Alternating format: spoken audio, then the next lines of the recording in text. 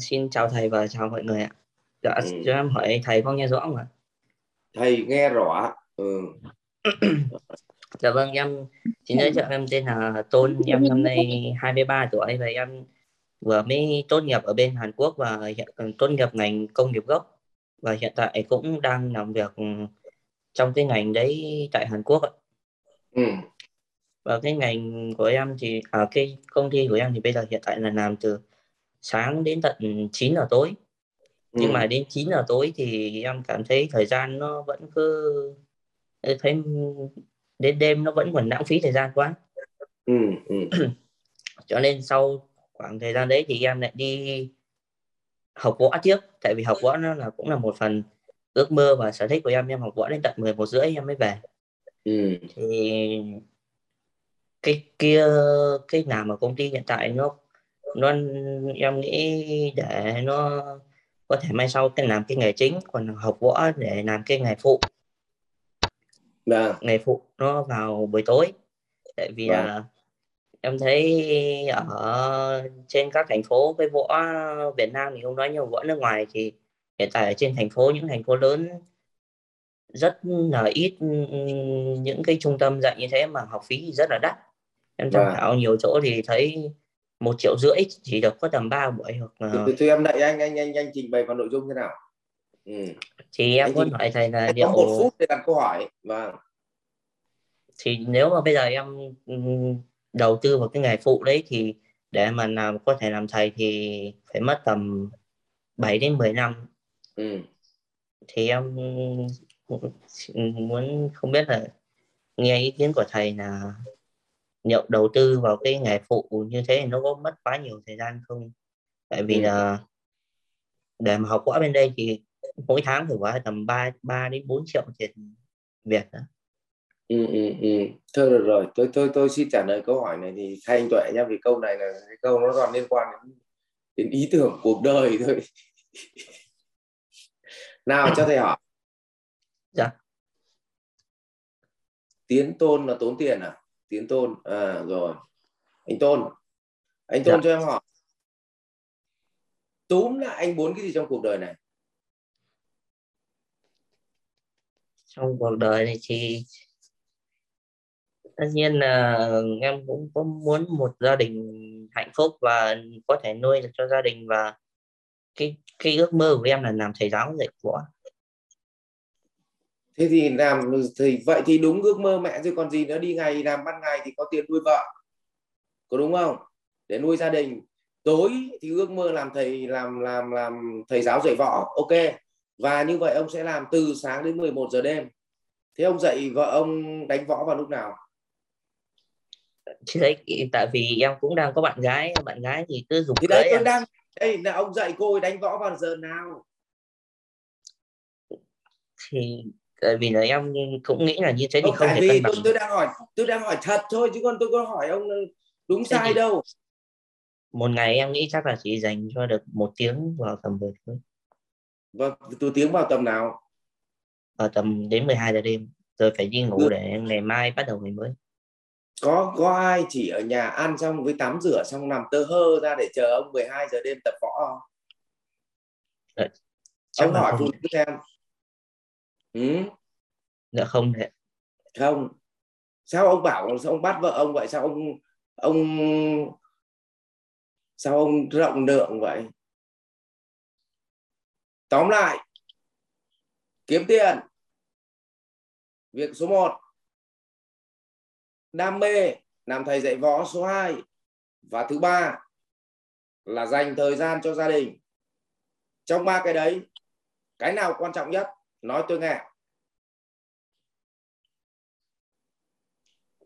Không có tiền thì cũng không thể nói Không, cho gia đình được một cái đấy, trong ba cái đấy cái nào quan trọng nhất đối với ông nói tôi nghe. gia đình quan trọng nhất. Vậy thì theo hành vi của ông cái cách mà ông đang vận hành thời gian như vậy, ông có phải là gia đình của ông là số 1 đâu? Ông đang coi cái việc đấy là việc thêm mà. Sao ông nói một đằng ông làm một nẻo? Tại vì em Nào. sợ là nếu mà không biết mình có thể làm chủ hay không mà mình cứ đi làm thuê thì cuộc sống nó sẽ không đủ tiền để mà trang trải được một cuộc sống nó tốt hơn mức hiện tại trung bình. Tôi hỏi ông, ở đất nước Việt Nam này 1 triệu người có bao nhiêu người làm chủ? Vậy thì tất cả những người làm thuê họ đều khốn khổ hết à? Dạ không. Mà chắc gì thằng làm chủ đã kiếm được nhiều tiền hơn thằng làm thuê, nếu làm thuê chuyên nghiệp. Tư duy nó phải rành mạch vào, đừng có đổ lỗi lung tung. Tóm lại, nếu trong 3 việc đấy ông bắt buộc ông phải trả lời với tôi việc nào là việc quan trọng số 1. Nếu gia đình là số 1 thì cái việc để nuôi được gia đình hạnh phúc thì cần có 2 thứ. 1 là tiền và 2 là thời gian. Theo ông, đi đào tạo võ và cái việc ông đang làm công việc làm thuê hàng ngày này, và nếu cố gắng mà chuyên nghiệp hóa được và dần dần học tư duy làm chủ, thì giữa cái việc làm thầy dạy võ để thỏa mãn đam mê và cái việc làm thuê thì theo ông việc nào cho ra tài chính tốt hơn? Thì việc làm hiện tại của em thì nó là liên quan đến ngành sản xuất, thì nếu mà số lượng khách hàng nó sẽ được nhiều hơn dạy võ. Nếu mà dạy võ thì cũng chỉ lượng khách hàng chung chung quanh quanh ở từng khu vực. Rồi, đã xong cái câu trả lời cho ông rồi đấy. Con người ta phần lớn bị mất là do tham. Em nhìn cái một đàn chó con đấy, khi mà nhà thầy ngày xưa có chó, nó hay sinh ra một đàn chó con khoảng 6 con, thì để 6 cái đĩa cho 6 con, mỗi con 1 đĩa thức ăn, thì thường là cái con chó khôn và chó khỏe nhất ấy, thì có một thói quen là nó không bao giờ nó chén 1 đĩa, mà nó đi vòng quanh mỗi đĩa nó nếm một tí, xong bị cái con chó nó chủ cái đĩa đấy nó đuổi đi, cuối cùng nó quay về cái đĩa của nó thì bị con khác nó ăn mất rồi. Thì đây là bệnh của người khôn, tôi gọi là chó liếm 6 đĩa. Tức là năng lực thì có hạn, nhưng đĩa nào cũng thích liếm một tí. Có hiểu không? Dạ vâng. Khó nhất của một đời người đó là sự tập trung.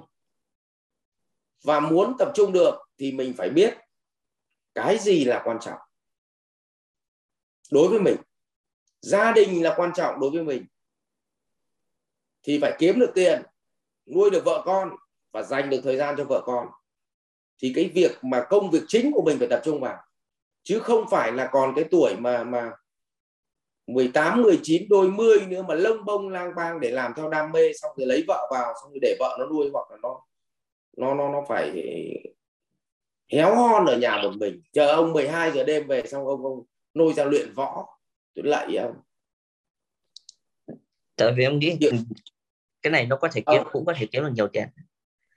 Cái này là thầy chỉ thông tin với em thôi, vì em hỏi thì thầy trả lời, còn ông có làm theo tôi không đấy là việc của ông. Dạ. Nhá. Dạ vâng. Bình thường thì thầy trả lời nước đôi, nhưng mà vì cái câu hỏi của em là có nguy cơ nó ảnh hưởng đến sự nghiệp của em trong tương lai. Dạ. Nó đẩy em đến một cái bờ vực là không làm cái gì ra hồn, thì thầy phải nói. Rồi, ok. Dạ vâng, em cảm ơn thầy. Nó hết vốn rồi đấy, ông tốn tiền à? Vâng. Dạ. Dạ. Vâng, cảm ơn câu hỏi của anh Hoàng Tí Tôn ạ.